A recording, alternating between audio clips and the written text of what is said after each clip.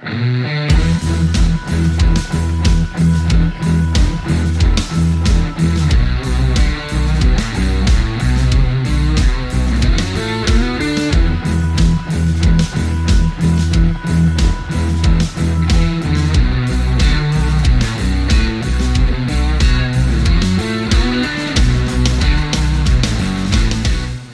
and welcome to Casting Nets, a real podcast. It's a real one, not a fake one, about real life and living faith. I am one of your hosts, Pastor Dave Ruddat. I am with Pastor Will Harley. Hello.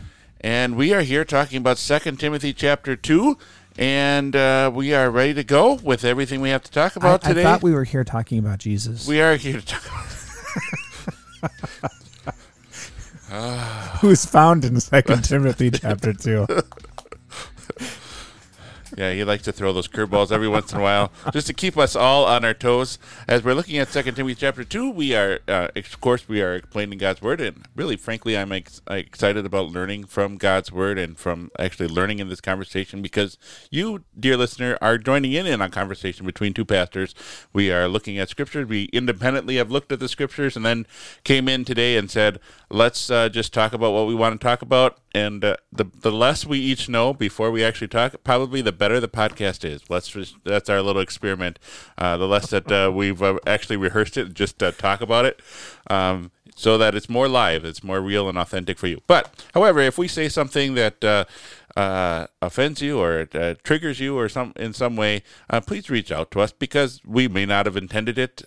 Also, we would like to explain ourselves as well and join a conversation. A conversation is really our goal between you and us. Even though this is a podcast kind of going one way, we do like and appreciate it when the conversation comes towards us. Most people who talk to us usually talk to us in person, but you are welcome to reach out to us on Facebook. We have a Facebook page, and you are also welcome to email us at castingnetspod@gmail.com. So without further ado, let's go into 2 Timothy chapter 2.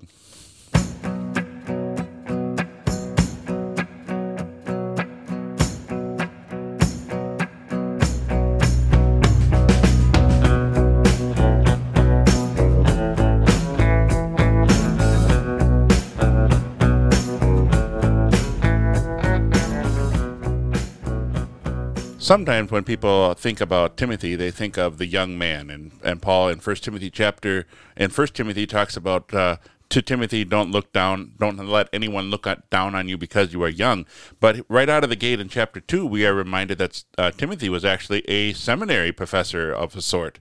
The Apostle Paul encourages Timothy to be a seminary professor and train others to do his task. Yeah, and he you know, the encouragement, which I think is something that we all kind of need right out of the gate in 2 Timothy chapter 2 is what I felt is an interesting construction.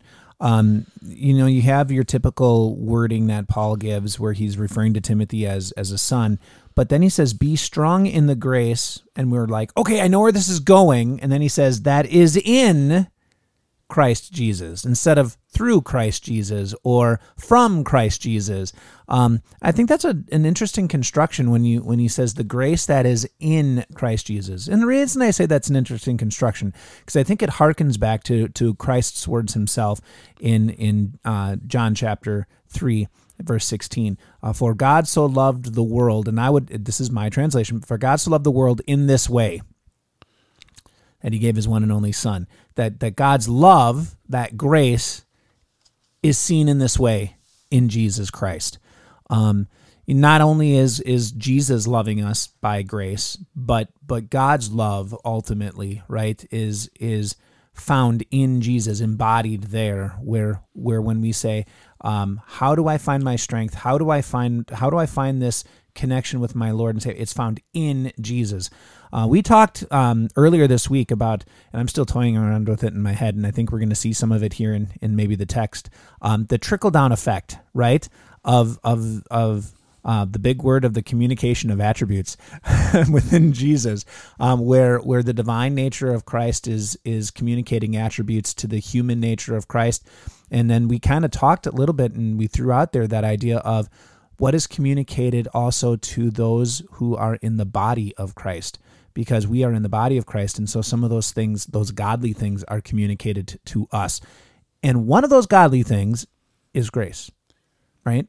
And strength. And strength. Yeah. And strength. When you hear those words, be strong, obviously you can't control how the word of God is going to impact you, but some might look at that and say, well, this is law. I've got to be strong now. But the Apostle Paul always qualifies, this is why you are strong, because you of the grace that is given to you, and also because of Christ Jesus, because you are in Christ Jesus. The concept of strength, the concept of love, the concept of patience, those are not abstract ideas that are independent of God. God embodies those things in the best way. We see a shadow of those things in the world. We see people who are, even if they don't believe in Jesus, they may be strong, or they may be graceful, they may be forgiving, they may be loving, but the ideal where this all comes from is from God himself. So when Paul tells us and tells Timothy to be strong in the grace, this comes from being in Christ Jesus. It's not an abstract idea independent of God. Right. And so, like I said, beautiful way to start the conversation today in this, looking at this trickling effect of everything originating, as Luther says, Christ from beginning to end. It originates with him. It comes through him. It's in him. It's given to us because of him. And so now we move into some great encouragement for this seminary professor. Now I wonder, I'm just going to toss this out there.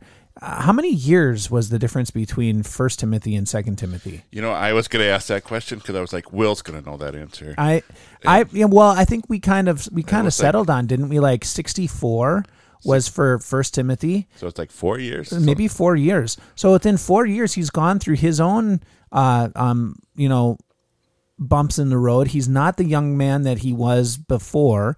We might say this was like the first 4 years that the pastor just got out of the seminary. 1 Timothy 1. 1 Timothy was, he just got out of the seminary. He's in his first congregation, and now he's been beat up. He's been spit back out, and he's ready on his second congregation, or a second stint of air. And he's now in a position where he's a little bit more rooted and ready to teach. Yeah. And Ephesus was a central location because Paul spent so much time there, and the gospel is being spread out in that area. So it was important that Timothy not do all the work himself, but entrust that to others and teach them. So are we ready to move on? Yeah, let's, because he's got some really good illustrations here. Yeah, the three analogies. And which one is your favorite of the three analogies? My favorite, I would have to say that because I'm really not a farmer, and if you've seen me, I'm not a runner. Unless someone's chasing me, I would have to say that my favorite is the soldier, and that only because, in all fairness, my brother is a soldier, was Navy. My dad enlisted Army. So I mean, the soldier resonates with me. Yeah, and that's an interesting analogy where you're not a soldier is encouraged not to entangle in the affairs of everyday life, but he's going to please the one who is right above him, the one who has enlisted him, the one which has so many applications to the pastor. I was telling Will before I got started, it's like this chapter really kind of beat me up as I'm studying it, because right now I'm doing a ton of things that aren't ministry of the word related, but are needed to be done. I have a congregation that's closing, and so there's all kinds of other things, lots of communication, lots of ministry being done, but it's not really ministry of the word. I mean, I'm serving God's people and helping them through this difficult transition, but there's not a whole lot of time in the word. I mean, so that's the part where it just kind of slays me, like, man, all this busy work that I'm doing isn't really the work that God has called me to do. But it also, I like the other facet of a soldier and a pastor. That analogy is the idea of, as a pastor, you're called to one location, and you're called to a certain group of people. And sometimes, especially with our internet age, and the ability of our sermons and services to be broadcast over the internet, there's a temptation there for pastors to think broader than what they've been called. And so this is a reminder, as a soldier, you've got your commanding officer, you have your orders right here. You're not tasked with defeating the enemy all by yourself, but you've got your little area of expertise, your little area that God has called you to. Be faithful to that area. Well, and it's interesting that you brought that up, because you talk about the soldiers, and you made that really good connection that his only real concern is doing the work that was been entrusted to him by the one who's directly above him. And you think about that, and you can think about that as a pastor in two different ways, right? You can think about our call that we received through the congregation who holds the preaching and teaching ministry, and they give to us this overarching, wide responsibility of preaching and teaching and administering the sacraments and equipping the saints for service, right? And so we look at that and we say, okay, well, I'm answerable to the council, I'm answerable to the congregation, but I think what Paul is saying is really he's taking us outside of that even, and he's putting us into a hierarchy where he says there's the triune God, and then there's you, and you're ultimately answerable to him. And I just think back to Nathan Nathaniel Nathan wanted to go and talk to David, had to talk to David, didn't want to talk to David, talks to David, preaches the law to him, and David says, because really David had sinned against Bathsheba, David had sinned against Israel, but he says, I've sinned against the Lord. There's this direct connection that I'm really answerable not to, although yes, in a meager way I'm answerable to everybody else, but I'm really answerable to God himself. I'm answerable to the one who has called me and placed me into this position. And that should be something about our preaching. I'm not going to get, if I'm in a conversation with somebody, what should be my first concern? My first concern and focus should be, how am I going to bring this back around to Jesus? How am I going to bring this back around? And I know some people are like, well, you're preloading your conversations. Yes. I think, any good conversation is preloaded and thought out and saying, where do I want to go with this? You don't stumble into conversations without a purpose, right? Very, very, very few times, because any decent conversation is going to be with someone you know, and so you have a purpose to talk with them. What is your purpose? I mean, if your purpose is just to chew the fat and to not talk about anything in general, what did you accomplish, right? And I think he's kind of talking about that. Yeah, he definitely is talking about that when he's talking about the athlete. Athlete's going to go according to the rules. As a pastor, what are we going to use as a pastor?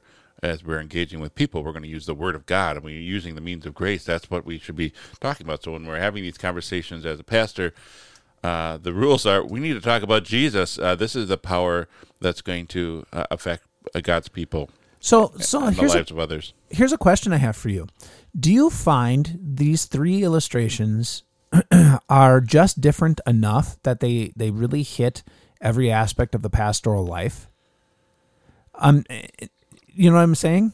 Yeah, there's a lot more to these analogies than meets the eye.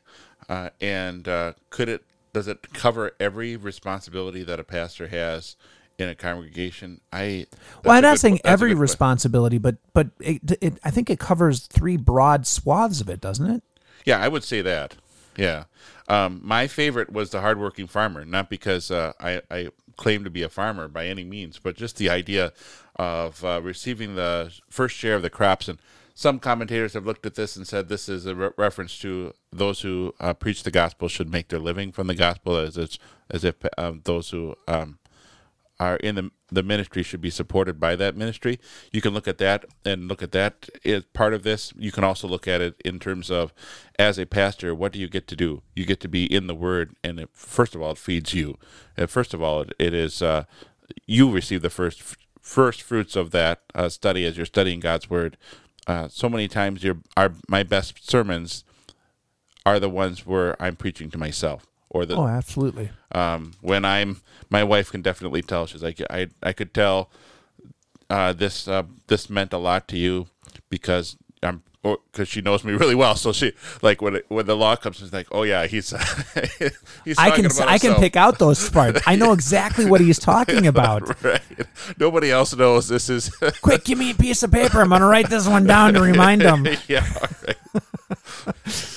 But I think those three they do hit, and it's a wide swath of the pastoral ministry, but he talks about the soldier, right? First, not being involved in the day-to-day minutia of the life. Not saying that they're not important, but this is not his calling. And then he goes on to the athlete, and he says they follow a set of rules, right, for their life that keeps them competing, and we do. And here's the scriptures. These are the set of they're the rules of love that God has given to us in Christ that we now get to embody as we are freed to engage with it. And then he goes on to say, now not even more than that, the very study of that word, the very being in of that word, and I like how you put it, it affects me first. If I am not affected by the gospel, if I'm not affected by even the law that I'm preaching first, how am I going to be able to relate that to someone else, and how am I going to be able to give that to someone else?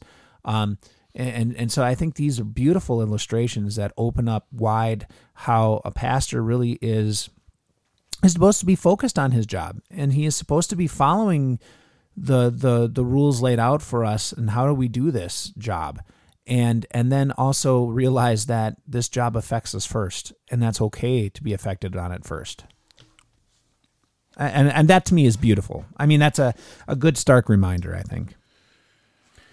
Sure, and then as as Paul is looking back on his life, you might say, I think perhaps we've talked about this before with in the pastoral epistles of Paul looking back on his life and saying, and Timothy saying, well, if that's what I have to look forward to being chained, to being in jail, to be in prison, to be suffering, is it all worth it? And the Apostle Paul says, of course it's worth it for God's word. Even though if I am chained like a criminal, God's word is not chained. The ministry that we are doing is an awesome and powerful thing that's beyond us and not contained just by our person. Well, and I think he paints this in a really fabulous way, because he reminds us, without telling us, he reminds us of Jesus' death. And Paul is saying, I'm just chained. But Jesus rose from the dead, which means he died.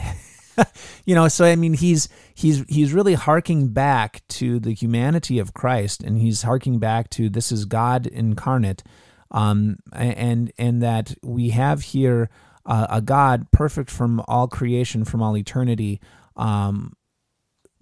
dying for us and rising, and I'm just get the privilege of being chained. I mean, that's yeah. It's not pleasant, but my Savior is risen. And as you sort of introduced it, I'm going to say my favorite verse.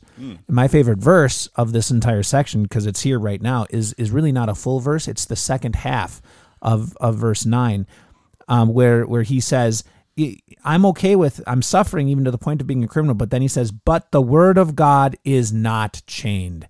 And I think that is such a powerful thing for us to realize, is that the Word of God is not hemmed in. The Word of God is not contained only for a certain period or a certain time or a certain people.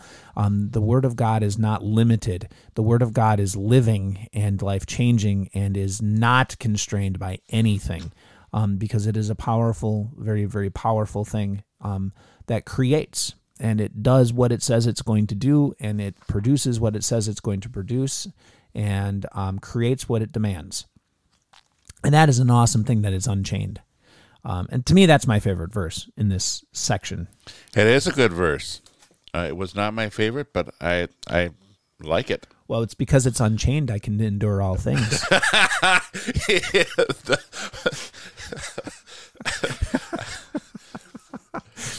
See, I can do all these things because this word is unchained. See, that it all is. He's gonna.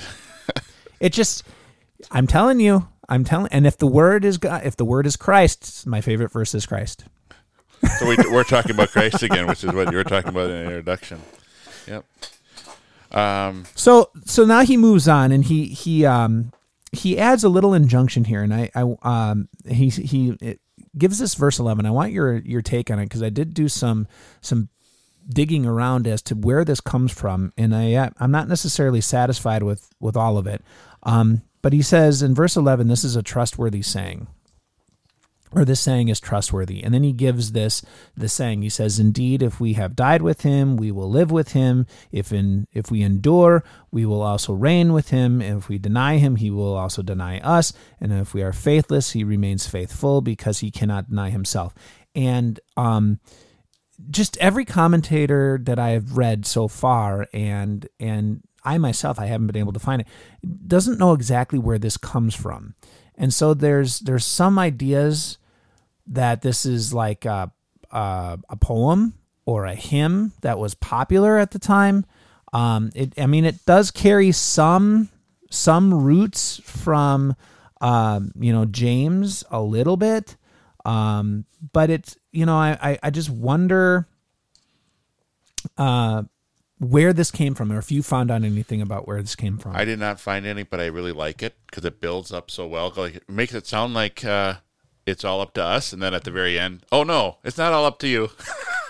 If we are faithless, he's faithful. He's faithful because he cannot deny himself. It always comes back to, even if we God's activity in this world is not dependent on our activity in this world. So God is going to continue to be faithful because that's who he is. God is the one who makes promises and keeps them regardless of whether God's people are keeping them. He will keep his promise. Doesn't matter what we do. Yeah, in fact, the formula of Concord, the solid declaration. So we're going old school on this one now. Back to the Confessions.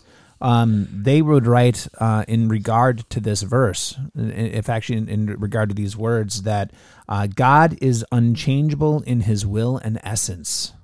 That's what the formula of Concord solid declaration would say, that God is unchangeable in his will and in his essence. In other words, so explaining that comment, and I think this is why they have it here, is not only is the will of God unchangeable, so God's not desiring one thing one day and then changing what he desires another day and how he wants it to go about. So that's unchanging, but the very essence of God, in other words, the very qualities and that make up who God is, are unchanging. So God is always gracious. God is always faithful. God is always merciful. God is always just. God is always jealous for his people. God is always all of these things, and they never change. And that is a really hard concept for us to grasp and to get our heads around, because we think in our head, and this is maybe following your line of thought, we think in our head that if I do X, Y, Z, God will respond with ABC. And so God must be changing, or I can manipulate him, or right. And we start looking at some of these aspects, and people will start pulling things out of Scripture, like parts of Scripture where it says, "Well, you do not receive because you do not ask." See, if I don't ask, then God won't do. That's not the context, and that's not the desire that God has. So we go back to the main will of the Lord, right? The will of the Lord, the desire of the Lord, is for all to come to the knowledge of the truth of Jesus Christ. That is his overarching will and desire. Yes? Yes. So if that is his overarching will and desire, he goes about doing this in the world and presenting him in the world. And how does he do that? And I think sometimes we put our own desires onto God and say he must have those desires as well. And then they must change as much as ours change. And that's not it. His ultimate desire is that you know his son. And so he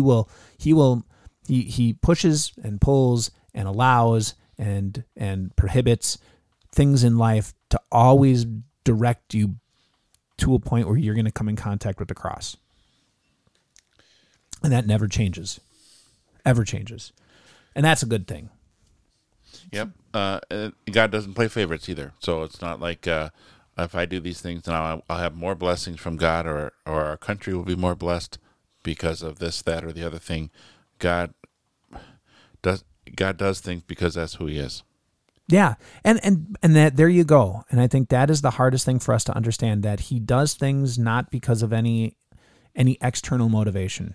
He does things because this is who he is. He still wants us to pray to him. He still wants us to talk to him.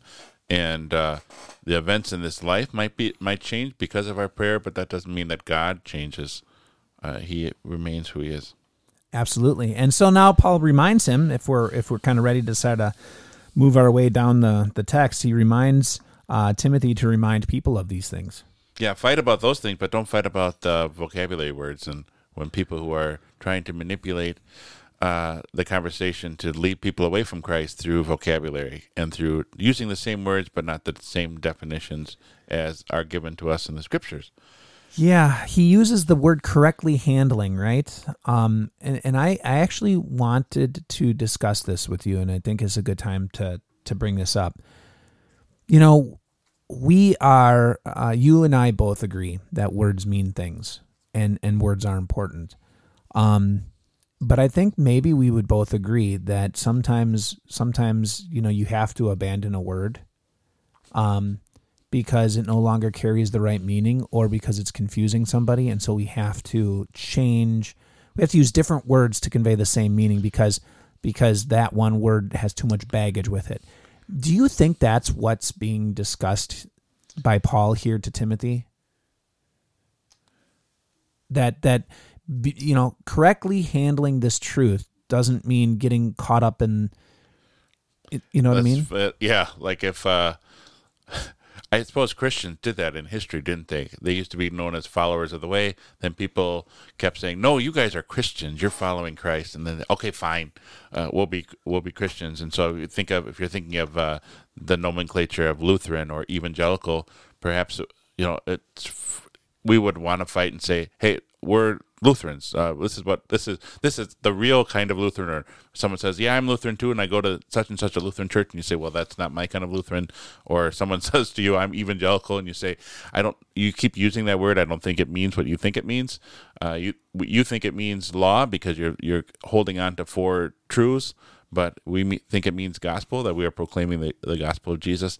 So perhaps it is always time for us. The words mean things, and words are important. Words tie us to the past, but we should not be bound by those words just because it could be something that is pointless, where we would say, well, our name of our congregation or our name of our synod is something that it should be malleable in our minds, just because the gospel of Jesus Christ is more important than our nomenclature. Well, and this strikes home with me because I like theological words. I think theological words are a beautiful thing. And so, churches with Redeemer on it and Calvary and, using terms like justified and atonement and, those things mean something to me because I understand what those definitions are. But I also understand that we live in a society where redemption doesn't really carry the flavor that it once did, or to be justified doesn't carry the flavor, right, that it once did, because people are always looking to justify themselves. The idea of saying I'm right, you're wrong, and that's really not the flavor that we have in the Scriptures. To be justified is this declaration of God no longer as the judge thinks of you as guilty. But it even comes down to some simple terms like grace. We love the word grace, and I love grace. Mormons love the word grace too. That's where I was going, right? Or Jesus, the Son of God. Jehovah's Witnesses acknowledge that Jesus is the Son of God, but they don't. But not the way Scripture portrays it, exactly. And that's what I'm saying. So sometimes and this is where I kind of pick up on this idea of the chatter, and it becomes like gangrene that spreads, because you take these terms and we're so set on them and we fight over them. But really, when we should have been saying, okay, no, I'm going to hold to the truth. And if I have to change the word so that I can convey the truth, I'm going to change the word, because apparently this word is a hang up for you, or you're misusing it. And so now I will explain it better. Yeah. This is an example of God's word is not chained. You can't try to figure out that you can lead people away from Christ by changing the definition of words. The Word of God has a truth that actually has information that is unique to itself and can defend itself and can still live even in a society that fights against what it has to say. Well, apparently in the congregation that Timothy was serving in, there were some who did this. Yeah, Hymenaeus and Philetus. Hymenaeus is mentioned in 1 Timothy chapter 1, and but Philetus is not. But I am appreciative that Paul actually mentions why these guys. I'm appreciative of two things. One, he names names like the mafia. Like, he names name like, you watch out for this guy, because they say that the resurrection has already happened, and I just it just irks me to think of people who would deny the wonderful thing of the bodily resurrection, that there's a bodily resurrection that we're looking forward to. But I can understand in the Greek culture, in the Greek times, when the body was viewed by the Greeks as something evil, and the spirit within is something that is good, and we have to have that released, that they would try to downplay the bodily resurrection. But for us living in 21st century, the bodily resurrection is such a wonderful, wonderful thing to look forward to, because the things that we enjoy here on earth, we're going to be enjoying some of those things in the life to come, or the things that we like about living on this planet are things that we might be enjoying in the life to come. The resurrection, the body that we have, is going to be resurrected into a body that's glorious, and a body that's doesn't have sin. Like just to get personal for a moment, I'm deaf, so I have to wear hearing aids all the time, and it really it bothers me from time to time. Maybe with like your with someone of our listeners having a physical disability, where they have to go through their whole life with this struggle, and to just think in your lowest moments when you're all upset about why you've got this, you recognize someday I am going to be walking around on a new earth with ears that work. Yeah. So much to look forward to.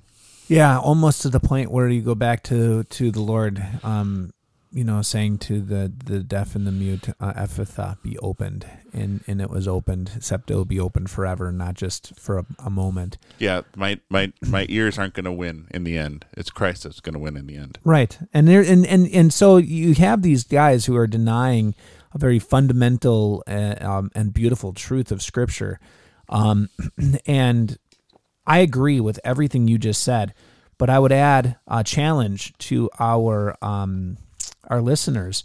And the challenge that I have to our listeners is catch us on Sunday, or write in an email on what heretical, anti-Christian thing would you like to be mentioned about in Scripture for all eternity because you denied it. So we have two guys here. The only thing we know about them is they denied the resurrection. We all want our 15 minutes of fame. We all want our 15 minutes of fame. Is this what you want to be famous for? Yes. What yes. heresy? So if you had to be famous for something, for standing up against God, or standing up against the doctrines of the Scriptures for one thing, what would be that one thing that you'd be like, that's my one-liner? I know it seems silly, but Will Harley will be patiently waiting by his computer, waiting for this email. I will. I will be because but think about it. I mean, okay, we all are misled because we're in a sinful world. We all have sometimes maybe weird ideas about theology and about what God says, but when you have the Scriptures that detail in such greatness the bodily resurrection, Job, for instance, in the Old Testament, talking about how in the end he will stand upon the earth, and with his own eyes he's going to see his Savior. You looking at that and saying there is no bodily resurrection, and yet when the Scriptures say there is, you don't want to stand on that one. I mean, there are other places where you could probably say this is an open question, and that's okay. This isn't an open question. That it's not in debate as to whether or not you're going to bodily rise. God said, no, it's going to happen in the twinkling of an eye. At the sound of the last trumpet call, all those who are dead are going to rise. So I mean, this is one of those things where you stand back and you say, I don't know if I would have stood there.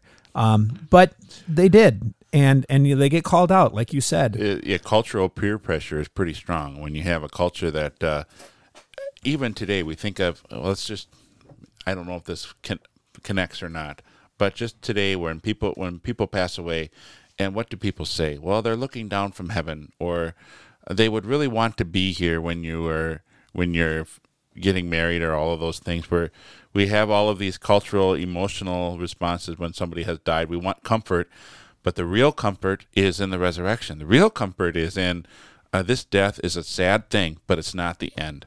This death is a thing that causes tears, but these tears will be dried up eventually. That God is going to reverse all of this in the future, where we're content with so much less to say something like, well, they're still with us as long as we remember them, or they're still longing to be here on this. Why would someone who has died in the Lord want to be here on this world, enduring more of its pain and suffering? Right, and that is the ultimate thing. Why would we want them to be back here to do this?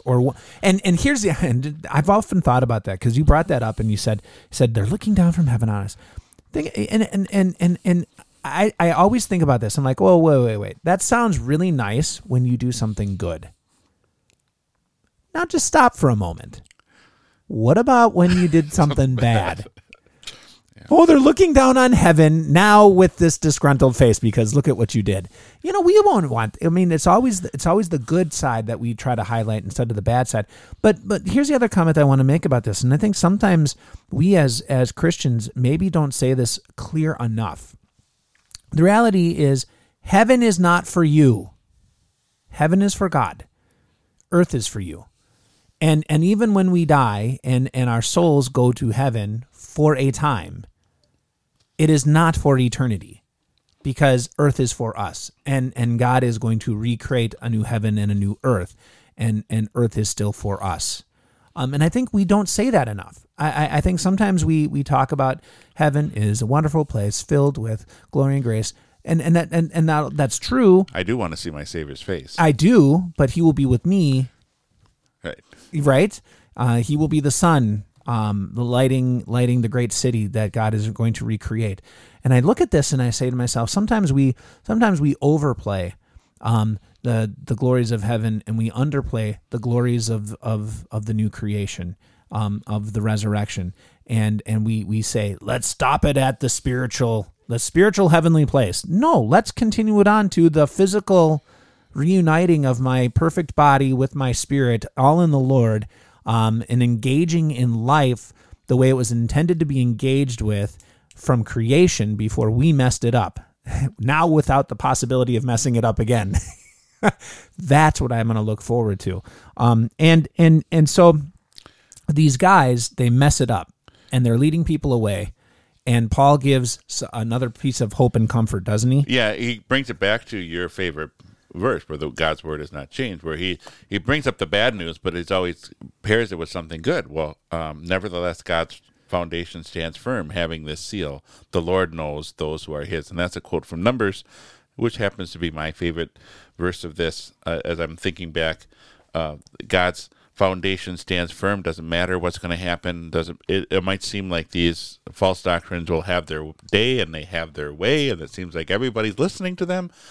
But the Lord knows those who are his. And Will, now you and I have been talking about with myself, with closing a congregation, just the recognition of God's flock has always been small, and the Lord knows those who are his. And I think a lot of as closing a congregation for me as a pastor, there's a lot of mixed emotions, and a lot of actual, and it sounds weird to say it, a lot of joy, because you're seeing God's people being revealed for who they are, and you're seeing how God's people have been affected by, not by you, but by God's word, and how this is important to them, that this is God's flock. I think as when a pastor leaves a congregation, they also have that realization of this is God's flock. When you have that sermon that you're preaching, that you're always saying, the Lord's going to continue to take care of you, and as you say goodbye to that congregation, as you sever those ties that are so strong, and you leave them in the Lord's hands, the realization that this is something awesome that God has created and God has put together and brought together and has used you, and you get to be a part of it. But it's ultimately all the glory goes to God and His Word working in God's people's lives. Well, and just the fact that God knows who are His, and they remain His, and in the end, when we are in heaven, and awaiting our bodily resurrection, we will be able to see them there and say, "Hey, I remember." Right? Till we meet again. Till we meet again. Yeah. But when we're there, it won't be till we meet again. It will be. I remember the last time I saw you, and God's grace was sufficient. This last summer, we had an opportunity to visit the former congregations I served in South Dakota and in Montana, and that was a reoccurring theme. That when we got to the end of the conversation, it was pretty much as I visited them, I spent some time with them. It seemed like I was revisiting my whole ministry, like the joy of seeing them and seeing and learning about how their lives are going, and then in Montana, at least, I was able to serve them with God's Word. I didn't want to do that in South Dakota because it was too soon. I didn't want to interfere with the previous pastor's ministry. But in Montana, there was no pastor there. There's a stable of pastors that have been serving them, but to be able to serve them God's Word, and then at the end to say goodbye and to entrust them back into the Lord's hands. And that was a reoccurring thing that we said over and over as we visited with members was, till we meet again, this is not the end. We're going to see each other again. The Lord knows who are His, and we will all be together in the resurrection and living the life that He had always had in mind for us to live before sin mucked it all up. Absolutely. Well, then he moves us along a little bit. He brings up another illustration that maybe seems a little bit hard for us to wrap our heads around. And I think if we put it into the context, again, of the word versus the ramblings of useless people, we sort of get this idea a little bit more solidified what he's talking about. He talks about a large house with stuff. And he says there's stuff in this house, and some of the stuff is good stuff, and some of the stuff is not so good stuff. And then he moves on from this illustration, and he kind of imports it, and he says, "But you're good stuff," right? And he comes back to that trickle down, like where we started, where these attributes of God now trickle down into us and make us good stuff. So let's talk briefly about that, and then. Get to the ending of his chapter 2. Sure. What do you think? Sure. First of all, I would say it's not. Sometimes people would look at this. Maybe he's talking about as if it's the body of Christ, and as in 1 Corinthians chapter 12, and it's not that. He's talking about Hymenaeus and Philetus again. These two guys who claim to be of the house of God but aren't, who claim to be in God's family but aren't. They're the wood and clay. The gold and silver is already there. God's Word is not chained. His solid foundation stands firm. But in this visible church that we have, we're going to have some bad apples. Yeah, but like I said, he has that trickle down, right? He sets you, and here's what he says. He says, so if anyone, and we have this idea of cleanses himself through thoroughly from these things. This is talking to the converted. This is not talking to somebody who says, "Hey, I don't like wicked things. I'm going to change my life all of a sudden." No, he's talking to the ones who are converted. What does he say? He says, he will be an instrument, honorable use. Okay, those are great. Now, set apart as holy. Well, the only way I'm holy is if a holy God gives that to me, right? If a holy God gives me that holiness. So my God is holy, therefore the communication of those attributes to me, as he looks on me and says, I am holy. I become useful to him because he has put use into me. I am prepared because he has prepared me. This is some good stuff. I mean, you think about it. It's like, dear listener, dear Christian, never a point in your life are you useless to the Lord. Never is there a point in your life where you are not important and not holy to him because of Christ. Never is there a point where you can say, well, I've done my duty and now I'm now a utensil that is put onto the shelf, an instrument that no longer can be tuned. No, you are a beautiful, beautiful tool. It's said in the most respected way, not in the way that maybe our generation today would say someone's a tool. But you are an instrument that God uses to share his grace into this world because he has made you different. and he has given to you qualities of himself so that you can be this witness. Yeah, what an awesome thing that God has made us to be. And even as God has made us to be, it is also encouraging us that we could lose it. So flee from all of the sins and temptations of this world, to fight the good fight of faith, which probably would be in a different chapter of 2 Timothy. But regardless. He's priming the pump for that one, Yeah. isn't he? Yeah, priming the pump. And he's saying pursue the godly gifts, righteousness, faith, love, peace, all of those things that find their ultimate vision in Christ, in God. Yeah, and as Paul wraps up talking about this seminary professor and how he should be instructing those who are under his care to proclaim, and what things he should be avoiding, the quarreling over terminology that doesn't lead anyone to Christ. I like in verse 25 where he talks, God may grant them repentance leading to the knowledge of the truth. Going back to, Timothy, you're going to do all this work, but really ultimately the work that you're doing is God's work through the word. God may call them to repentance. It may work. You may be successful. I think that was one of the things I forgot to talk about with all the analogies of the soldier and the athlete and the farmer. Not once is he talking about the soldier who wins, or the athlete who wins the award, or the farmer who has a bountiful crop. That's not the point, because that's all not in our control. God has called us in this world to be His witness and to live our lives because of what He has done for us and the holy people of God. But in the end result is always in God's hands. Well, and I just want to, as we come to an early close, because I have some things I have to do today as well. Unfortunately for our listeners, we're not going to go the full hour, but one of the things I want to make a comment on, and that I think is important for us to understand, and I think Paul brings it out so beautifully here. You know, I have been approached by many, many people, Pastor, what can I do for my child or my relative or my friend who doesn't believe? What can I do to convince him?